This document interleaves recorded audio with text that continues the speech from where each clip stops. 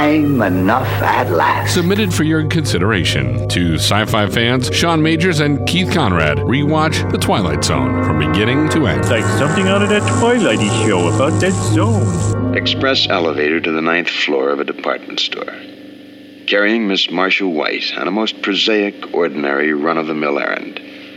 9th floor.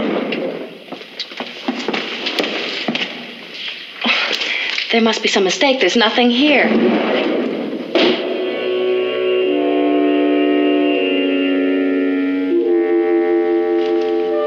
Miss Marcia White on the 9th floor. Specialties department, looking for a gold thimble. The odds are that she'll find it. But there are even better odds that she'll find something else. Because this isn't just a department store.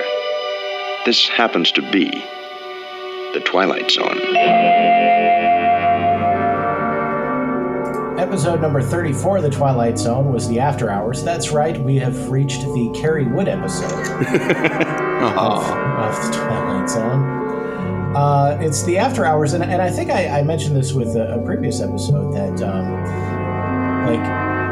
there were times where, my brother and I would be camping out with my dad, and instead of telling ghost stories, he would just tell us Twilight Zone episodes. That's a good strategy for kids. You don't have to remember anything original. Yeah, and this at one point was one of them that he told us. Which it was very exciting when we actually saw the episode for the first time. Oh yeah, several years later.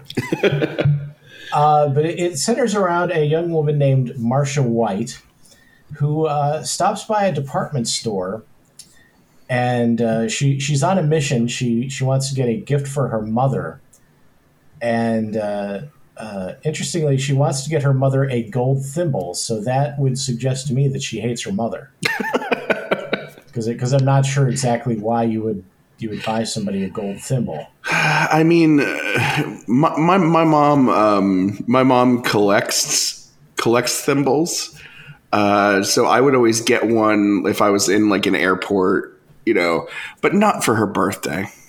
Not for her birthday, and like there would be like it would be some sort of souvenir thimble. It wouldn't be a thimble that happened to be gold. Yeah, you're not using a gold thimble. No, you're not using it, and it's not particularly noteworthy to have around the house. So, what purpose is this serving? I don't understand. I have a theory once we get to the meat of the episode. Okay, that's fair. You've certainly changed my perspective on a lot of episodes. So I'm excited to hear what you have to say. It's going to completely blow my mind on this one. I'm sure it will. So she gets in an elevator, and is taken to the 9th floor, which doesn't actually seem to exist. But she goes there, and it's basically an empty floor except for one woman in a case, which, by the way, just happens to have a gold thimble. Yeah, was she looking for a gold thimble all along, or did she not know what she wanted? And then once the gold thimble was there, she was like, "Oh yeah, that's it." No, she specifically came in looking for a gold thimble. I believe there was even like an ad. That's right. Advertising a gold thimble, which, by the way, to get back to my original point, what store is putting an ad out saying, "Hey, come see our gold thimble"? There's only one of them, which if somebody buys it, it would render this ad useless. Right. Yeah. That would be a bit of a problem. And I believe, I probably should have made a note of this as I was watching the episode. I believe like it ends up being like $20 in 1960. Yeah, there's a very specific I think after shipping and tax and everything, it comes to like a cool 20 or something like that. Yes, and by the way, it's worth mentioning that Marcia in this episode is played by post Forbidden Planet Anne Francis. Yes, I think she was in other Twilight Zone episodes too. But I think she was. I think she's been in at least one we've already done, but I can't remember. Yeah. So she apparently pays all this money, which I'm not sure with the inflation, between 1960 and now, but it's a very expensive thimble. she doesn't look at it very closely, and she notices that it's scratched and dented. And so she's directed to the complaint department, which is on the 3rd floor, and she's trying to get a refund from these people. And she says, "Hey, I got it on the 9th floor." And they say, "Excuse me, we don't have a 9th floor, you crazy woman." Half of, not half, but a solid 5 minutes is spent on the mechanics of where returns should go.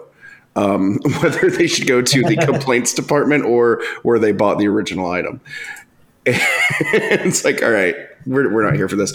$20 in 1960 is worth $175.86 today. Yeah. Listen, I don't care if it is a Graceland thimble. I'm not spending that much money for a thimble. No. You can have the Golden Gate Bridge on it. I don't care. It's not worth over $100. Jeez. Not going to be worth it. And she spent it without even thinking about it. It's like the end of Field of Dreams, where he says they're going to charge people $20 just to look at the field. It's almost as if she has no concept of the value of money. She's kind of a dummy. That's right, I said it. Not to give away the give away the story, but so anyway, she's having this argument with the various people in the store. She's trying to convince them that there is a 9th floor. They're trying to convince her there isn't one.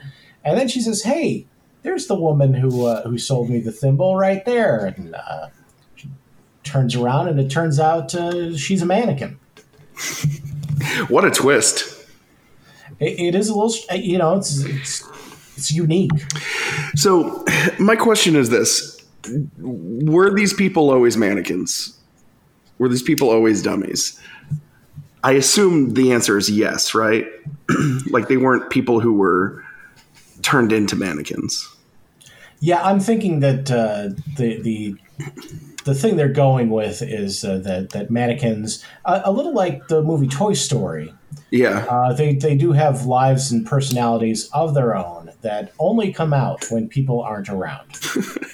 So, although the thing that I was wondering, kind of in the same vein as your question, is do like the mannequins come alive when nobody's around, or do they only come alive after midnight, or do they only come alive when somebody gets water on them or feeds them after midnight? What's the logistics behind this? I assume it's when the store closes, but how does Marcia White have a mom to buy a present for? True, yeah. Like, so I don't know. Do they? The very first time that they became alive, did they just have like backstories built in? Like when the saleswoman takes her month to go out and explore the world, is she just? I mean, I get that you can like start relationships, but if you have a mom, you would have had to have that relationship all along. That's true. Or is the mom another mannequin? Is the saleswoman the mom? And that brings up a question. Okay, so they're a mannequin. They come to life. They leave the store. Then what happens? Because if you've been a mannequin your whole life, well, you certainly don't have an apartment. No. You certainly don't have a car. You don't even have like a 1924 Rickenbacker, Mr. Beavis that we talked about last week. You don't have anything. So is that where is that where most of the homeless people in the world come from? Like they're just mannequins who are suddenly foisted upon the world and have no idea what to do? I think there's 3 possibilities. They make up a large proportion of the world's homeless population. Mm-hmm. Number 2, there is a Mrs. Havisham benefactor who has an apartment or a house for wayward mannequins who have their month. Because this can't be just this one store whose mannequins. Right, yeah. You would think it would be every store. Or 3, maybe when this started, they kind of scraped up enough money to get an apartment or to get a house. They weren't spending money on $20 thimbles, but they were like, they scraped up money for a month's rent. And then the next person who had their month out in the world basically worked to pay the next month's rent, and so on and so on. Okay, that would be pretty efficient. Because they don't have to eat. Yeah. They probably just have like a quota. Listen, you've got to make X number of dollars, or the person who comes in here next is going to be screwed. Exactly. And the saleswoman is screwed. I guess maybe they take turns, so maybe it circles around again. But like at some point, Marcia and the other mannequin who at the end of the story is going to leave to have her 30 days. They'd have to have some sort of a conversation. Like Marcia would have to give her the keys. Yeah, there's all sorts of logistical problems here. And by the way, not to backtrack a little bit, but like when you actually stop and think about it, this episode is like absolutely full of nightmare fuel. This mysterious elevator takes you to an abandoned floor where nobody is. You're getting locked in a store overnight, and then at the end you find out you're an inanimate object. It's absolutely terrifying. The first time I saw this, it was actually terrifying to me. Yeah, and then the voices of the other mannequins calling out Marcia. Oh my God, that's really creepy. Yeah, I mean, I don't know how old I was, but old enough to get worried about. Well, like Marcia didn't realize she was a mannequin. Yeah, isn't that like the first thing you think of? Like, yeah. Well, yeah, I don't think I'm a mannequin, but neither did Marcia. She was quite upset by the idea initially, actually. Oh. Yeah, it's I'm trying to see if there's any type of in the society mannequins take turns to live among humans for 1 month. I don't think that there's any exposition on how that works. Which, in fairness, as we've mentioned in previous episodes, they've got 22 minutes, of course, to sort of lay out this idea. So, which is why you have to spend 7 of those 22 minutes on returning a thimble. Exactly. The first whole third is not buying the thimble and then haggling over who has responsibility to return the thimble. It's actually a very Simpsons method of storytelling where like the first act has absolutely nothing to do with how the episode ends. That's true. And we don't actually have Frank Nelson, but we do have people walk, department store people walking around with carnations. So yes. I like to think that that's a nice tip of the cap to Frank Nelson, who by the way was the archetype for the Yeah, that's what I was going to ask. Yeah. Yeah. By the way, if you not to go too far down the rabbit hole, please. But I'm not sure how aware you are of this, but Frank Nelson was an actor, and he was on like Jack Benny all the time. Like he would, whenever Jack Benny would go out to buy something, like this guy was always the salesman, and he talked exactly like the Yes Guy. The Yes Guy is based on Frank Nelson, so you can actually, and I'll tweet out a link to this. There's a video of like just a compilation of clips from and he sounds exactly like it, and it actually looks just like the Yes Guy too. What is he? What does somebody ask him in The Simpsons? It's like, are you having a stroke? Yeah. No. So it's actually the first time that Yes Guy shows up, and he goes. Homer says, "Do you have a table for the mayor?" And he goes, "Yes." And then Homer's like, "Why do you talk that way?" And he says, "I had a stroke." Oh God, poor guy. Yes. Yeah. So not to take us too far down a rabbit hole, but I think Frank Nelson and the Yes Guy from The Simpsons. I think they're worth it. I think so too. Speaking of the carnation-wearing department store employees, Mr. Armbruster, that's a name that only exists in the Twilight Zone. Oh yeah, it was like the guardian angel last week, J. Henry Hempstead or something like that. Or Professor A. Damon. I really liked the acting in this too. Anne Francis is just so good. The entire cast was, and it was one of those large casts of extras, like in the. It's well traveled ground that these episode titles fall out of my head, but the one where the husband and wife go to a casino and she. That's The Fever, Sean. The Fever, yes, thank you. See, we missed an opportunity with this podcast. What we actually should have done is named each of the episodes, like just your description of them. That's actually not a bad idea. The one with the mannequins. The one with the mannequins and Anne Francis, but there's no spiders. No spiders and no Robbie the Robot. This is one I will always watch. Me too, and it probably has something to do with like I said, my dad telling that as a ghost story. Yeah, for me, it's my love of thimbles.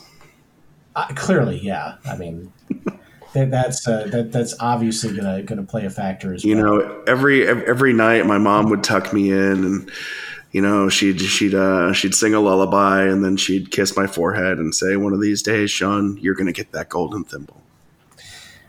And it's going to cost you $174. That total is only going up. I mean, I spend $174 on anything.